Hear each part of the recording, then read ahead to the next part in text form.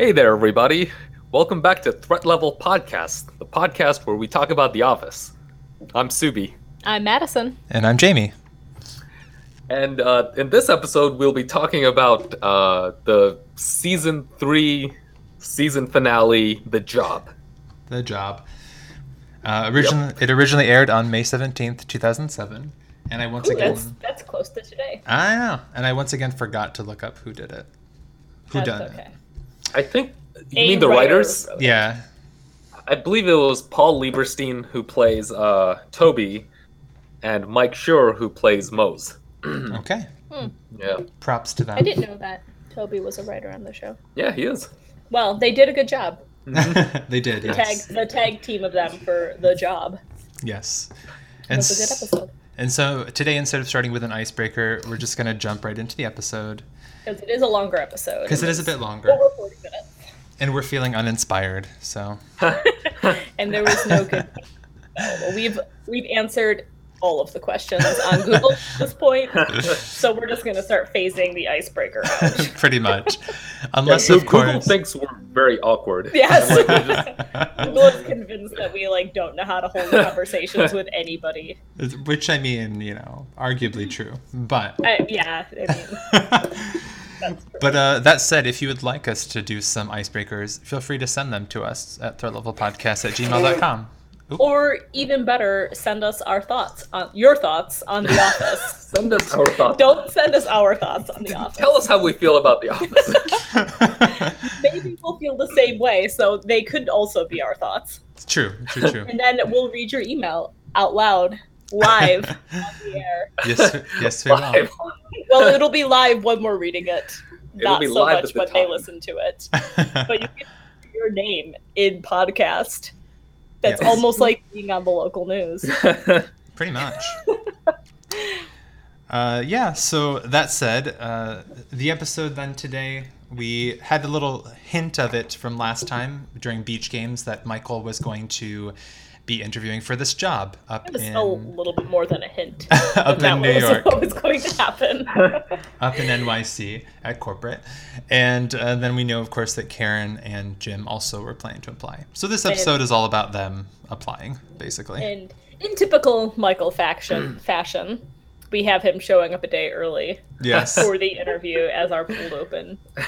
Which the thing to do then would have been just to admit that you had made a mistake, not be like, oh, I'm up here, thought I'd see a show, Just thought I'd take the day off and come up to Manhattan 3 hours away in the middle of the work day. At Dunder Mifflin's Midtown Manhattan office. I don't think anybody was believing him that he didn't, make a mistake on the day. Right. And I love that he just calls Pam and he's like, I'm going to be 3 hours late. Sorry. Oh, man. Michael. Classic Mike. But I do enjoy when we see Jim at the beginning of the episode and he's all fancy and he has a new haircut. Yes. When Pam sees him walking into the office, she gets this super cute little smile on her face.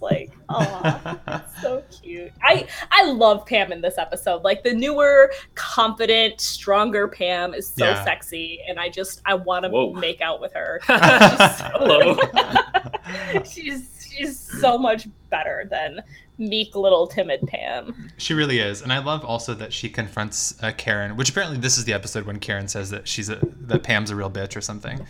Which I hate. Kind of a bitch. Pam's not a bitch, and women should not be labeled as bitches for simply saying what they're feeling. Right. And I mean, she did take the time out of her day to go apologize to Karen, to be like, sorry if this made you feel awkward, but I needed to express myself, Right, and this is how I felt. Sorry, you got in the way of my life. Right. Go back to Connecticut. What does Karen do? Well, she becomes... I think she's in sales, right? Oh, do you mean afterwards? Yeah. Oh. Like after this episode. Well, I think we assume that after Jim abandons her in New York City and drives back without her. I mean, what does she do? To be fair, she abandoned Jim before his interview too. She was all too quick to leave that place and be like. But the plan was that we were going to meet up after his interview. I know. And he just leaves her in New York City by herself. I know. That was weird. But we know that she does become regional manager of a branch later. Does she? Yeah. Yeah. I couldn't remember. I knew we saw her later, but I couldn't remember Utica, what she was doing. Yeah, we see her when Pam and Michael are traveling around, and she throws candy at her employees or something. No, that was Michael. Oh. That makes sense. Okay. yeah, and she's pregnant and stuff, so we find out her life's progressing. I remember that. Isn't like Michael's like, is it Jim's or something? Like, years later. Right. She's like, that's not possible. Yep, I've been pregnant for 3 years with Jim's baby. That's how pregnancy works. Which is, I mean, it's good that they finally got out of this relationship because it clearly wasn't going to work. And then we saw Karen going to be a little, like, it's kind of true when she was like, okay, well, what are we going to do? Like, you can't stay in Scranton because there's one too many people. So, Right. Yeah, Kevin, which I liked, yeah. Kevin, who was also given the task of deciding who was hotter, Pam or Karen in this. And I love that pantsuits apparently made the way on the list when he's still making it. I think it's unfair of Karen to say our relationship has no chance if we stay in Scranton because Pam's there. I agree. I feel like it sounds to me a bit too controlling and weird. Yes, and like Jim is from there. Like that's where he's from. You're telling him that he has to move away from his hometown because you don't like the fact that potential love interest is still living there. Right. Like that's way too controlling. It really is. I mean, although it's clear that he still had feelings for Pam the entire time, and she obviously has feelings for him. So. Well, that's the other thing where Karen should have broken up with Jim long ago. Yeah. But Karen's not that smart. Like she should not have stayed in that relationship for nearly as long as she did. No, she should not have. Clearly, it ends with her being abandoned in New York City. Yeah. Because Jim realizes he needs to be with Pam. Right. Which he does. He does, yeah. And I love the callback the moment that he realizes that, the callback to, was it season 1 where Office Olympics was, or is that season 2? I think it was season 2. Yeah, the little gold medal. Yeah. The yogurt lid medal was really adorable. Yeah, and he realizes that that's what he liked most about Scranton. So. Yep, friends. And the yogurt lid. And the yogurt lids. The Flonkerton gold medal. Flonkerton. But I did enjoy seeing them traipse about New York City because they definitely got off at the subway stop near where I get off for work. I was like, ooh, and it was my subway line too. I was like, oh my god, excitement! It's pretty adorable. So we have Michael. Yes. In New York City, thinking like it's a done deal. He's absolutely going to get this job. He sold his house on eBay. On eBay for 80% of what it was worth. record time. So we have that happening, and then we have Dwight thinking that he's going to be like that he is regional manager, basically. Well, because Michael told him, he's like, the time has come for me to name my successor. It's you. Don't screw the pooch, But okay, number one, Michael's not getting the job that day. Even if they were to give him the job, he wouldn't probably start it for another week or two. Right. So, Michael's still going to be acting manager for a period of time. Well, I'm sure Michael didn't realize that. Well, then number two, Michael doesn't have the power to make somebody regional manager. He would only be making a recommendation to corporate who he thought should be named. It would come down to them to interview and make a final decision. True. But Dwight is already painting the office black and just moving right on into Michael's job, which is so funny. Yeah. I love it. As soon as he leaves, he slaps his name on the door. Yeah, and he's already got serious. a sign made up. I wonder how long he's had that sign in his desk that he's just been holding on to it. Oh, for ages, I'm absolutely sure. I did love when he announces the news to Angela first. He's like, how would you like to sleep with the regional manager? And she's like, I told you, I don't care how that was. If that's what they did. How they consolidate power in Rome. No, it's me. I'm going to be regional manager. So and then, Angela's so cute. She's adorable. Smiling and... I know. When he gets so turned on. Yeah, she's very turned on. And I love too when he's doing his little Origins of Paper lecture, and he's like, "It's phosphorus, right?" And she's just like shaking her head. She's so cute. Everybody knows it's selenium or whatever. Or nitrogen. But, whatever it was. No, I liked that. I like anytime Angela is having the vapors over Dwight is cute. Anytime Angela is sexually aroused, it's cute. It's adorable. Oh man! I liked the introduction. The introduction of Schrutbucks. Yes. Even though Stanley does not want a Schrutbuck at all. And it makes Dwight really sad. I felt bad for him. He's like, doesn't anybody want Schrutbucks? He was so sad seeming, and I just wanted to hug him. I know. He's like, no, but I'll pay $1 million Stanley nickels to not. I think it was $1 billion. Sorry. And it's the same ratio as unicorns to leprechauns. I did love that Pam stepped up in her role of secret assistant to the regional manager to like calm the masses and like have them pay attention. Yeah. It was cute.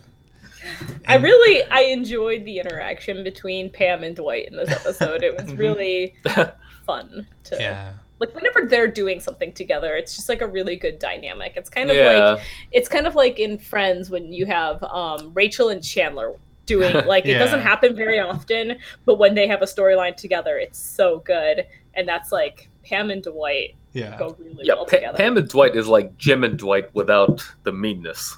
Pretty much. No. Was it when Jim moved away that she realized that she was becoming friends with Dwight? Yeah, I think so. Yeah. She's like, no, we like hang out sometimes and blah blah blah. And she's like, oh my god, we're friends. Oh my god, I think I'm friends with Dwight. It's cute. But she is his best friend, so. And then we can discuss Jan's boobs. Oh my god. Did Jan get a boob job to get Michael back? Yes. Do you think that is the only reason that she did it? I think maybe she did it to feel confident, but then she's like, "Ooh, I know what I can also do with these boobs. Let's get Michael back." Maybe she found his list that he was making that had like 3 points on it that were like Jan is flat, Jan has no boobs. Maybe. No boobs. Ugh. Yeah. And her boobs look so weird because the rest of her was like a different color. Right. Why were her boobs a different color? I don't know if they were like highlighted to try to make them look bigger. I don't know. Or did she just go tanning and wear like a bikini top or something? Oh, maybe. That's what I was imagining. But then she was wearing the low-cut shirt so you could see like the tan lines. True. I don't know. Tan on Jan lines. Were tan lines in 2007? I can't remember. No, they were never in. But my point is you could see them regardless. Yeah, you can. I know. Well, she was tan almost everywhere. Almost. Except for her boobs. Uh-huh. Except for Jan almost everywhere. But she was Jan everywhere. There was no part of her that wasn't Jan. Except for her boobs, really. Yeah. Those weren't Jan anymore. Yeah. Those were Jan. That's true. Those are of a foreign nature. But I did like that Michael at first was trying to resist before he knew that it was the boobs that was going on, because he calls like an immediate not girls' night, but like a council of females. Council of females. To try to get them to like encourage him and tell him what to do to like not get back together. But of course, like immediately once he sees the boobs, he's taken. Yeah, their advice was good, but Jan's was bigger. Yep. I'm having a hard time like remembering what Jan looked like before. I don't think that her boobs look that much different, though I can't remember either. Like, she didn't actually have a boob job for this episode. I think she was probably wearing like a padded bra, like a padded push-up bra. Yeah. And a really low-cut shirt, you know? Yeah. No, not at all. I find it strange that they can be looking for a job, a replacement for Jan, without Jan already having been let go. That seems weird to me. Like, and why would you? I mean, I guess they don't want there to be a day without somebody in that position, must be, so they're like keeping it a secret from her that they're gonna fire her. Right. But how would she, like, when she said, oh, you know, she must have asked at some point, like, oh, what are we hiring somebody for? What would they have told her? I don't know. Or she should have at least seen the job announcement, which would have been like all of her duties. You'd think she'd be like, what? Hey, let me talk to you about this. Although, like David Wallace said, she was like never there and wasn't paying attention, so she could really probably have had no idea what was going on. That's true. And I like how apparently the time she took away to like do the boob job and like find herself was just like unpaid. Like she left during her job. Because he was like, you keep disappearing like days or weeks at a time. Yeah. David Wallace is actually like a pretty good dude. Yeah. Yeah, he is. I don't know. I guess I just don't really remember one way or the other about him. But yeah. One thing about David Wallace is that so B.J. Novak and John Krasinski, they're both fans of this writer named David Foster Wallace. I think John Krasinski, I think he directed a movie based on a David Foster Wallace book. Oh. And I think maybe I'm pretty sure the David Wallace character is named after David Foster Wallace. Okay. That sort of makes sense. Yeah. He's like this really, like a postmodern writer. And his writing is so hard to read. Like when I was into literature, like I tried reading some of his books, but they're so difficult. He wrote you were into literature. Yeah. Now I'm a noob. I mean, not a noob, like a noob. just like nothing can be simple enough. I'm just gonna let you continue to struggle to find the word. Nothing can be simple enough for I'm me. not gonna help you out. You should connect being into literature, and you'd be able to form sentences. I don't know. Oh. I don't know. and he wrote this book called Infinite Jest, and it's like 1,000 pages long, and I think like with 100 pages of footnotes. It's like a work of fiction with 100 pages of footnotes, and the footnotes have their own footnotes, and it's just supposed to be like this really fragmented experience. I think I read like 50 pages of it, and I was like, no way. Can I back to watching TV? But just say, yes, I am fairly certain I have never read a footnote. Like I've read lots of books with them, but I have never read the footnotes. Can I say that that's kind of my hope? Like when I was writing my dissertation, I'm like, I'll just toss this in the footnote. No one will care. I know I've read lots of books that had footnotes and lots of articles that have footnotes, but I don't think I've ever once actually referenced a footnote, unless it was like possibly if there was like a word in a foreign language or something and the footnote told what it meant. That might have been the only time I would have done that.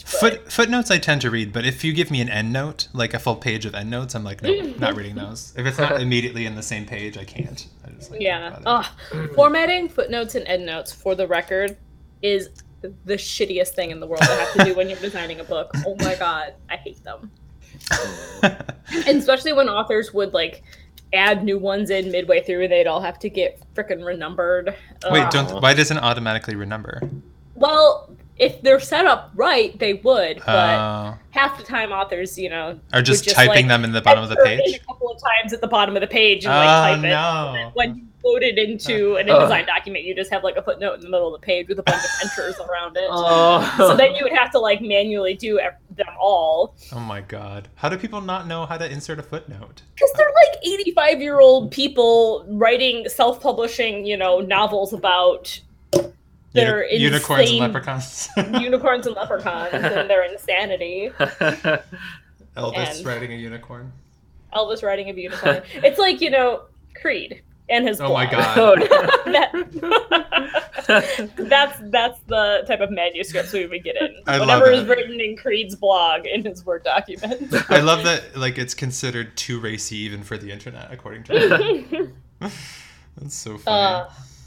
I love Creed so much. I would like to read Creed's thoughts. Well, I loved when Creed, they were talking about the boob job, and he's just like, I find it offensive. Au naturel, baby. Swing low, sweet chariots. It's like, go Creed, supporting the natural woman. Well, he has discussed before about, being in hippie sex piles and stuff. Doesn't remember much of the 60s. True, in which a man may have slipped in. There would be no way of knowing. At the time, it didn't matter. I do love Creed. I think Creed's just like a real...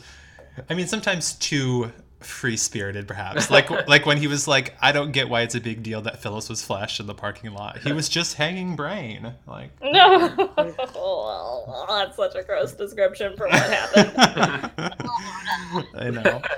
There's nothing smart about balls. They should not be equated to brains. That's probably true. I would have to agree. Oh, man. But, yeah. We... So Michael ultimately decides to decline to withdraw his name for consideration. Yes, after he's been told it's going in a different direction. Upon learning that he didn't get the job. He doesn't withdraw his name until after David Wallace tells him we're not going to hire you. So and then he tries to play it off to Jan like he withdrew his name, because her job and he didn't realize it. But I don't feel like he would have withdrawn his name had David Wallace said, "Oh, we want to give you the job." He would have been like, "Okay, someone's got to support us, Jan." Yeah. Well, then it's the beginning of the end when he's just like, I guess you could live in my condo. When she's not sure what to do. She's like, yes, I can dedicate myself to a relationship. And then that can be my full-time job. Wearing sweatpants and waiting for 5:15. With a martini in hand. Which is the biggest issue. I feel like if she had been fired and went to live with Michael, but had found another job, there might have been maybe some potential for some development in their relationship. Maybe. But her just staying home and doing nothing except for making candles is not... Gotta have Serenity a job. by Jan. Even if you stay home and have a job, that's okay. You gotta have a job. You do. I don't want to have a job. Okay, I'll support us on my... Thank you. My per diem salary. Thank you, Perfect. I worked 7.5 hours 2 weeks ago. How much money are we making through this podcast? We are making none. Although I did see that on Podbean, I can set it up so that when people listen, an ad rolls, and I think then we'd get some minimal amount of income. But considering nice. that people would have to listen. They would. And considering this is the 50th episode of this, and on Podbean we have 118 listens, I don't think we're going to be making a ton of money. Aw. The ads would just be they're annoying us, the people who actually listen to it. Right. But how much money are we making in Shroot Bucks? Oh, we are rolling in the Shroot Bucks. All right. Yeah, we have so many Shroot Bucks. We have at least... Accounts just don't know what to do anymore. So many, and at least 2 billion Stanley nickels. Maybe a Halpert quarter or two. It's no, we're doing well. A Beasley $50. A Beasley. A Bernard penny. Yes. Because that's all he's worth, is a penny. It is. Yep. Oh my God. I find it funny that the only person who actually wanted to interview for the number 2 position was Andy. So they got to have this ridiculous interview. Who do we think Dwight would have preferred? Out of the people in the office, who did he want to have as his number 2, if not Andy? I don't know. Was it only salespeople? I feel like anybody could have interviewed for it, because you would have been getting a different job at that point. So I guess I could see him respecting Stanley maybe in that position. Stanley, has some authority, so that might be good. But everyone else, no. So I feel like Andy really was the best person for the job. Or maybe the temp, maybe Ryan. Yeah, mayally. Although just because he's Ryan, handsome. Yeah. As we learned, was not available. Nope. For assistant the regional manager, because he's going to be corporate's whatever new position. Yep. What is the position? It must be leader of regional managers, right? Because I'm pretty sure the official job title is biggest asshole ever. Yep. Or one-way ticket to Cokesville. Yeah. No, I think that's what Jan did, because I feel like in the meetings they had with Jan, she was supposed to be in charge of all of the, or maybe just some of the branches. I'm not sure. But I I can't remember. She was like the manager of managers. Right. But then I wonder, what is David Wallace? He's the manager of managers manager. He's like the CFO. Okay. I like my job title better. Yeah. But I mean, Ryan has been earning his MBA on the side, so. That's true. So. So it probably at the time he seemed like a good choice, Mm-hmm. He was going to business school, he'd earned his BFA or whatever it is. Yeah. His BFA. His Bachelor of Fire. Yeah. That's the best bachelor's degree you can get. That is a pretty solid bachelor's degree, I have to say. That's why I'm bringing that up. But yeah, so I think that and probably he was young and it was a good move for the company to kind of take their leadership in a new direction, since there, had been some issues with, having to merge branches, and loss of revenue and stuff like that. And I don't know if you guys agree, but I think that Jim would have been the number one choice. Yeah. Because David seemed really he really likes love with Jim. Him. Yeah, he's in love with Jim, basically. And everyone loves Jim. Everyone loves him. Because Jim's the best. He is, but I'm assuming that he's a charming psychopath. No, he's just charming. You're a psychopath. Except that I'm not. I don't think he's a psychopath. Maybe a sociopath. I'm not sure. But he doesn't actively murder people. I'll grant you that. There you go. Thank you. But there's not a whole lot of certainty as to must be Jim said he didn't want the job then. Right. Yeah, because I think the point when he asked him where are you for the long haul? I think Jim was probably ended up telling him straight up I think I might have to stay in Scranton or something. Yeah, because he asked, where do you see yourself in 10 years? And I think that in Jim's mind, he saw himself married to Pam in 10 years from then, that's still what he wanted. Yeah. So that's, he had to say, no, actually, I don't think I want this job. And does Jim break up with Karen before leaving New York City? What are our thoughts on that? Does he just leave her with her friends at the coffee shop and break up over the phone later? Or does he go to the coffee shop and break up with her first? I don't see him going to the coffee shop. I think maybe he sent a text. Maybe he sent a text message or something. So you think he broke up with her via text? Sorry, Karen. You might as well just stay in New York City. I'm going back to Scranton to ask Pam out. Bye. Which, I mean, it can't come to as much of a surprise. Come on. She's just been in denial the whole time. I just feel like he literally goes back to Scranton and asks Pam out. He should have broke up with Karen before he asked Pam out, Yeah. Maybe he did. Maybe. I hope he did. Yeah. I hope for Jim's and Karen's and Pam's sake. Yeah. No, but I did like that all those talking head bits with Pam. She's talking about accepting how it is, and she's the one before the final one. She's I'll have to find my own Karen, and then she's a male version. I'm not allowed. Yeah. But then she's kind of accepting the fact that she's not going to be with Jim. They missed their opportunity and stuff, and then he comes in, and it just gives everyone goosebumps. I know. Everyone had goosebumps. You had goosebumps too. Everyone. Yeah. And it's the moment that everyone who's been watching The Office has been waiting for since season 1, episode 1. Yes.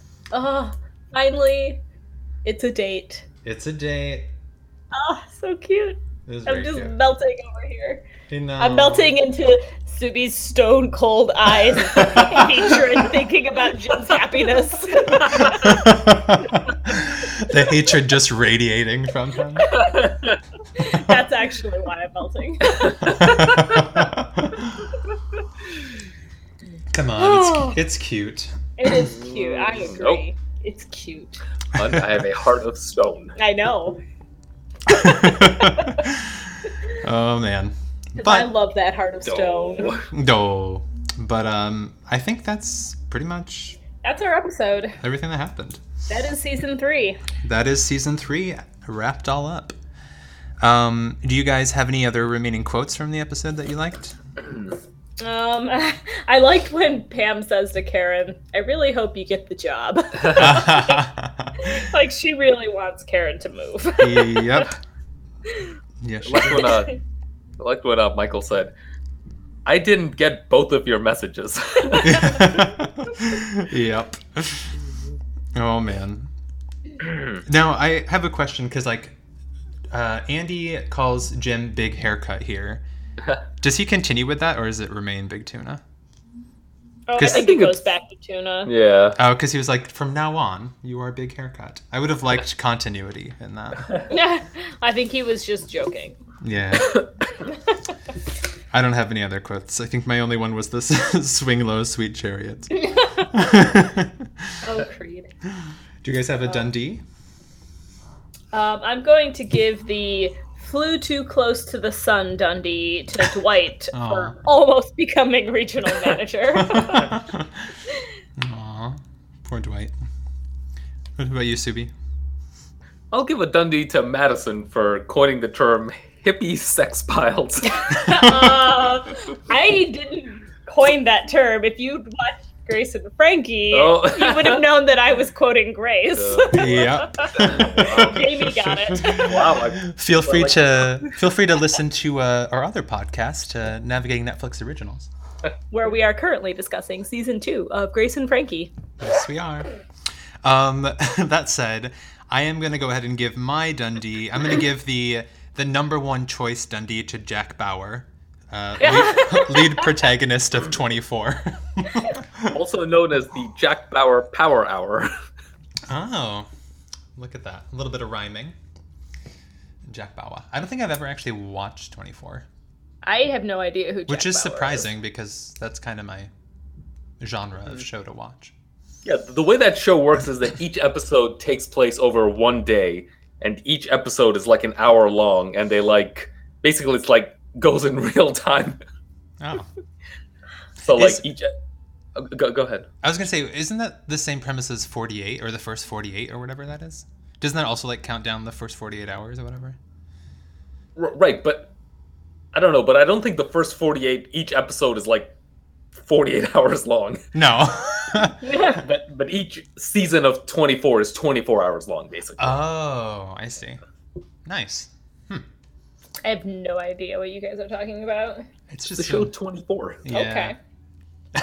You don't watch him for 8 hours. It's like he's up for the full 24 hours, just, chasing bad guys, doing all that stuff. Man. Chasing the baddies. What a life.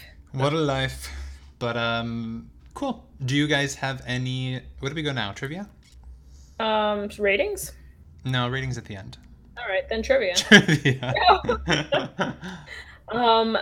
How many Shroot Bucks does one have to earn, and what is the prize? If you earn 1,000, you get an extra 5 minutes for lunch. Yes.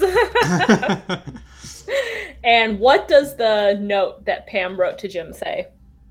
Don't forget us when you're famous? Yes. Yes. Aww. I have one. At one point, I forget when, but there's a song playing. What song is playing?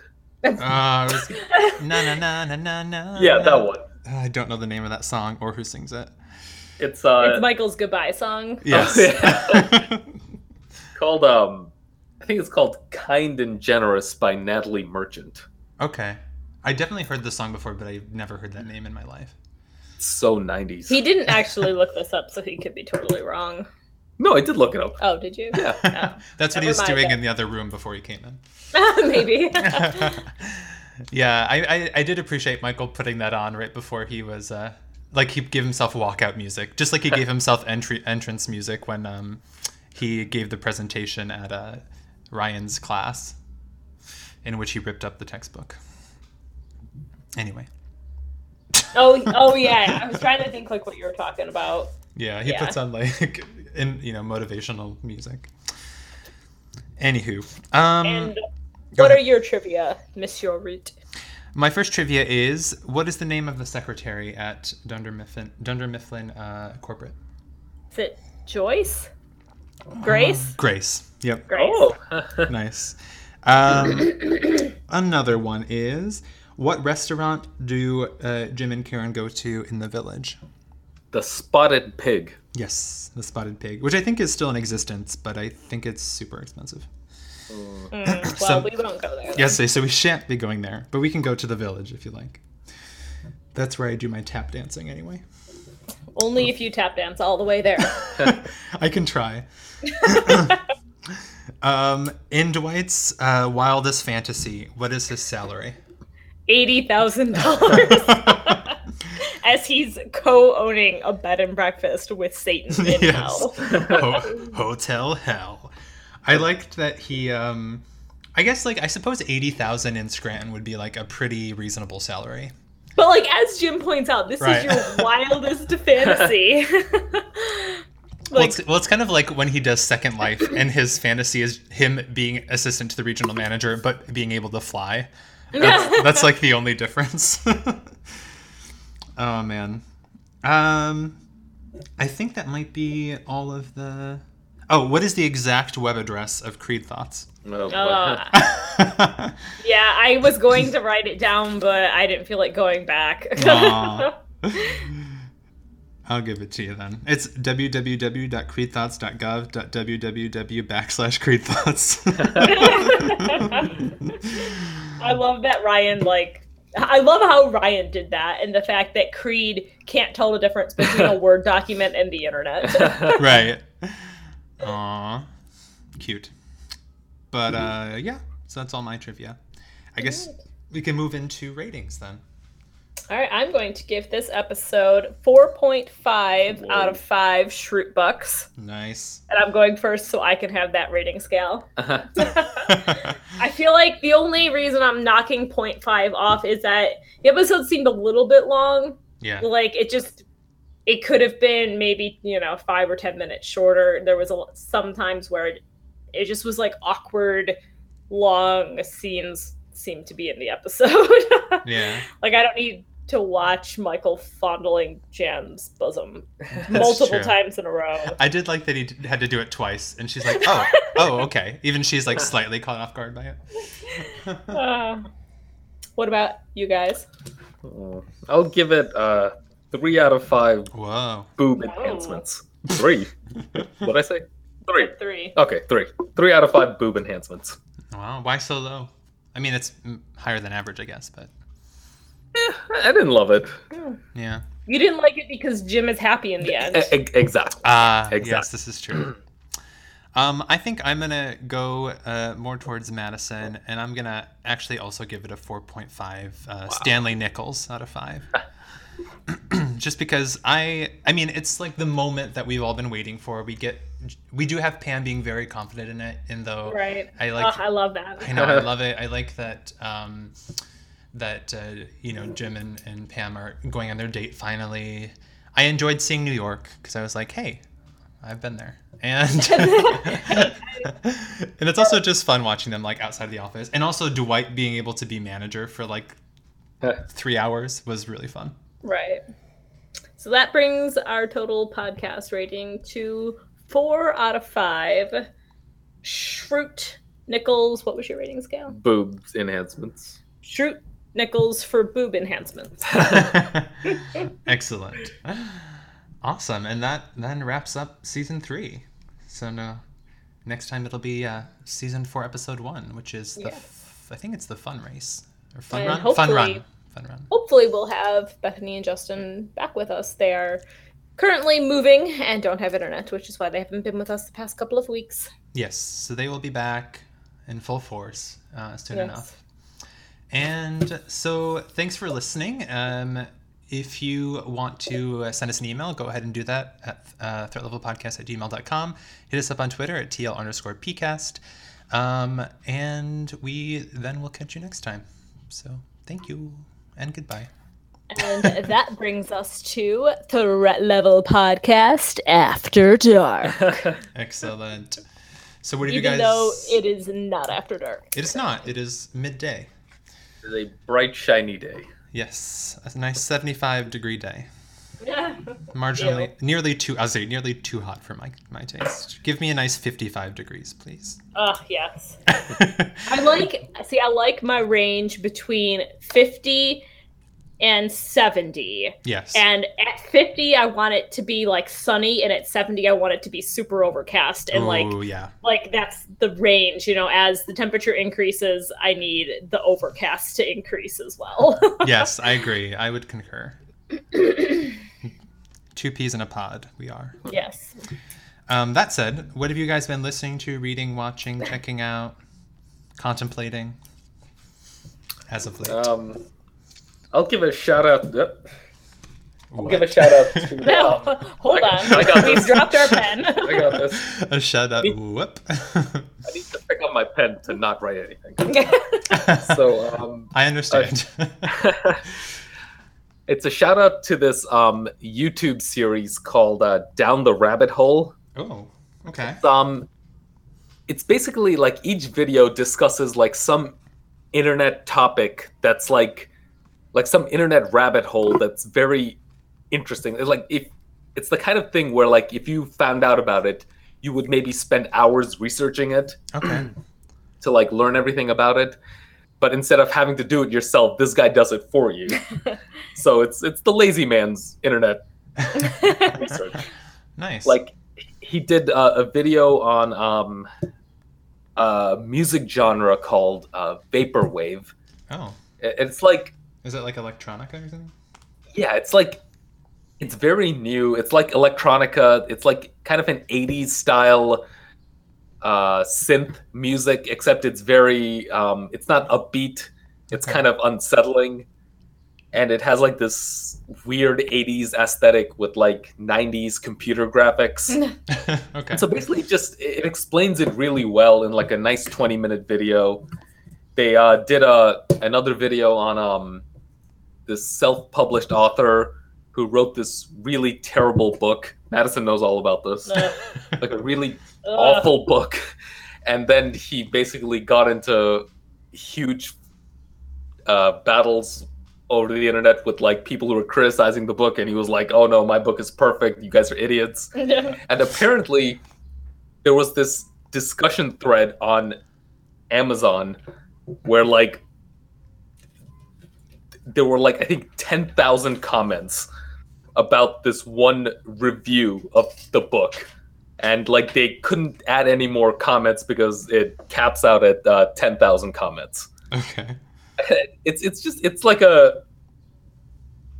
a good way to like It's a research. good way to go into the armpit of the internet without actually having to go there. Exactly. Someone else has gone there and has come back to report to you what they've found. Exactly. Cool. That sounds perfect because I think we all know how easy one could get lost in the armpit of the internet. Right. It's cool. And that was called then Down the Rabbit Hole, was it? Yes. Yeah. Cool. What about you, Madison? I have a follow-up shout out and an actual shout out. Last week I shouted out the movie I Feel Pretty, starring Amy Schumer, and I hadn't seen it at that point, but I've seen it since then. Okay. And I am still recommending it. It is a very cute, funny movie, is. Well worth seeing. And I got a pin for going. Did you get a pin when you went? What? No. I know. They were handing out like these big pins, so we each got one. Mine says "I feel pretty strong," and Subi's says "I feel pretty fantastic." Aw. I know. So that was cool. And then my new shout out is a book series that I recently read called The Solstice. Oh. And it's kind of like about a dystopian future. Ooh. But the problem with the book series is that it requires you to like suspend your disbelief on like the whole premise of it. Like the premise is that it's been raining nonstop for 40 years and the entire earth has flooded other than this one island, probably roughly the size of like a large city or a small state. Huh. So like that could never actually happen. Like there's just not enough water for that to occur. But if you can believe that, yeah. And then it's about everybody who's living on this island has what's called a harmony implant, which is the government has put basically an implant in them to control their emotions. So they're all very calm and subdued. They can't cry, they can't smile, they can't do anything like uprise against the government or anything like that. But the main character, hers doesn't work. She's able to feel emotions, and was taught from a young age by her mother, or they refer to their parents as caretakers, that she needed to control her emotions. She couldn't let anybody know that she was feeling things, because the reason she couldn't feel emotions was because when she was born, after they put the Harmony implant into her, her mother put a carrier chip into her, which is like something that will allow her to basically hopefully save the world. Long story. She'll be able to like operate these generators to potentially build more land for people to build on, there to live on. So it's a 2-book series. There's potentially a 3rd book, because it kind of leaves it like where there could be more to the story after the 2nd book is over.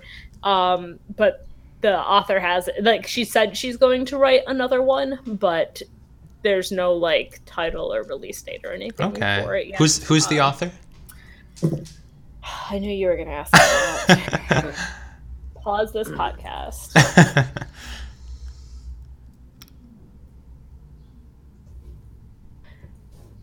All right, so the series is the Solstice series, and the author is Jane Redd.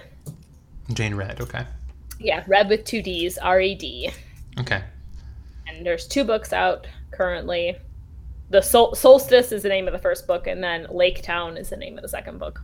Okay, cool. That sounds... Lake Town is like about in a very small island where there's also human habitation, but it's not part of like the main big island, so they don't have Harmony implants there. Okay. And the people on the main island are taught that anybody from a lake town, from an island, are like barbaric savages, and you don't want to go near them, kind of thing, which of course isn't entirely true. That's fair. But it's an interesting read. You just kind of have to be able to believe that reign for 40 years is possible. Okay. I like that. Like dystopian novels are my favorite genre. Yeah, and, it's cool in that. Yeah, that sounds really cool. It reminds me of, have you guys either read or seen The Giver? Yes. Yeah, I love that movie. I've yet to read the book, but apparently there are 4 books in a series. Oh, really? Yeah, I didn't know that. But the premise is basically the same, Madison. It's like emotion is eradicated from this community, or like this, I guess you'd say community. And there's one individual who has the power to see beyond that, 2 technically. But so it's all about his story of sort of, trying to save the world in a way. Yeah. But it's super good. And the Solstice series is available on Kindle Unlimited. Oh. I'll have to see if The Giver is on there too. Yeah, you should check it out. The Giver is by Lois Lowry, Lowry. But I'm also tempted to. I didn't realize until just now either that there were more books. So I am also tempted to read that. So when we start our dystopian book club, we can we can read those.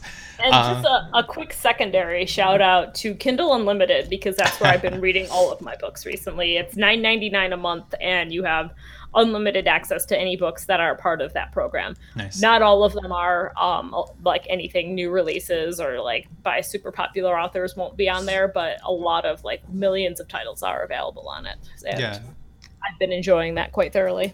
That's cool. Yeah, I want to get back now that I'm done with my degree, essentially.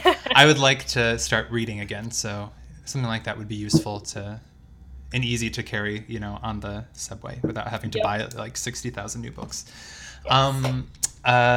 Speaking of dystopian stuff, I'd like to give another shout out. Like this is my mini shout out to The Handmaid's Tale season 2. Oh, I have not started watching that yet, but I want to. Did you ever read the book? Yes, I love the book. See, I never read the book, so I had no idea that it was a dystopian novel. Oh. Because, like, I saw Handmaid's Tale, and I was like, oh, it's some... I love, like, Tess of the D'Urberville and stuff, but I thought it was, like, an 18th century thing. But no, the series is so good. And I guess season 2 is now, like, a departure from the book because, That makes sense. The book's only so long. Right. But season 2 is really good, too. It's very... captivating. So definitely check that out if you're into dystopian stuff. I do really want to watch it. Every time I go on to Hulu, they're advertising it there, and I'm like, I really want to start watching that. You absolutely should, and you'll be sucked in. It's so good.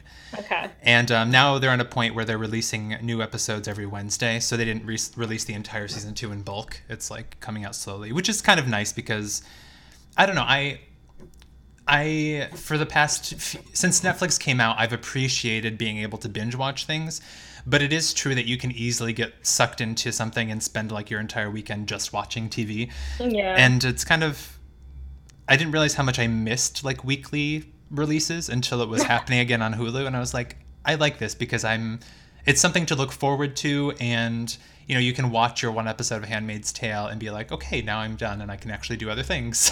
I mean, one could always do that when a full series is on, but you're less tempted if like you know you can't. Yeah, you're less tempted if it's impossible. Right. But the actual shout out I wanted to give is... Oh, you all right? Did your coffee go down the wrong hatch? No, I think that was just saliva. The shout out I wanted to give is to a podcast called The Anthropocene Reviewed, which is by John Green, who is the author of Fault in Our Stars and other teen fiction. And The Anthropocene Reviewed is basically a series in which he reviews 2 things on a scale of 1 to 5 each episode, and talks about like his personal experience with it and also like what its contribution to society is and all these things. And at the end, he gives it like a 1 to 5 rating. And so like episode 1, for example, was talking about Canada geese and Diet Dr. Pepper. And so he kind of talks about like their situation in the world. And like for the Diet Dr. Pepper, he talked a little about the history of it, and then he rates it at the end. But it's super interesting. And I mean, it's an interesting idea to be like, I'm going to rate these wildly strange things. Like Halley's Comet was in one.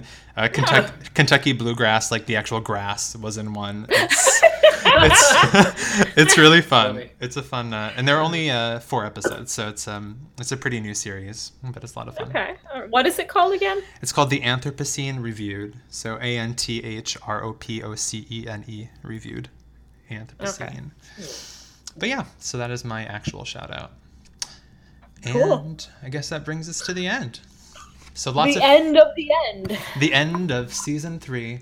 So make sure to tune in next week to catch episode 1 of season 4. And we'll begin that and continue the podcast. So. And until then, have a nice life. Yep. Bye.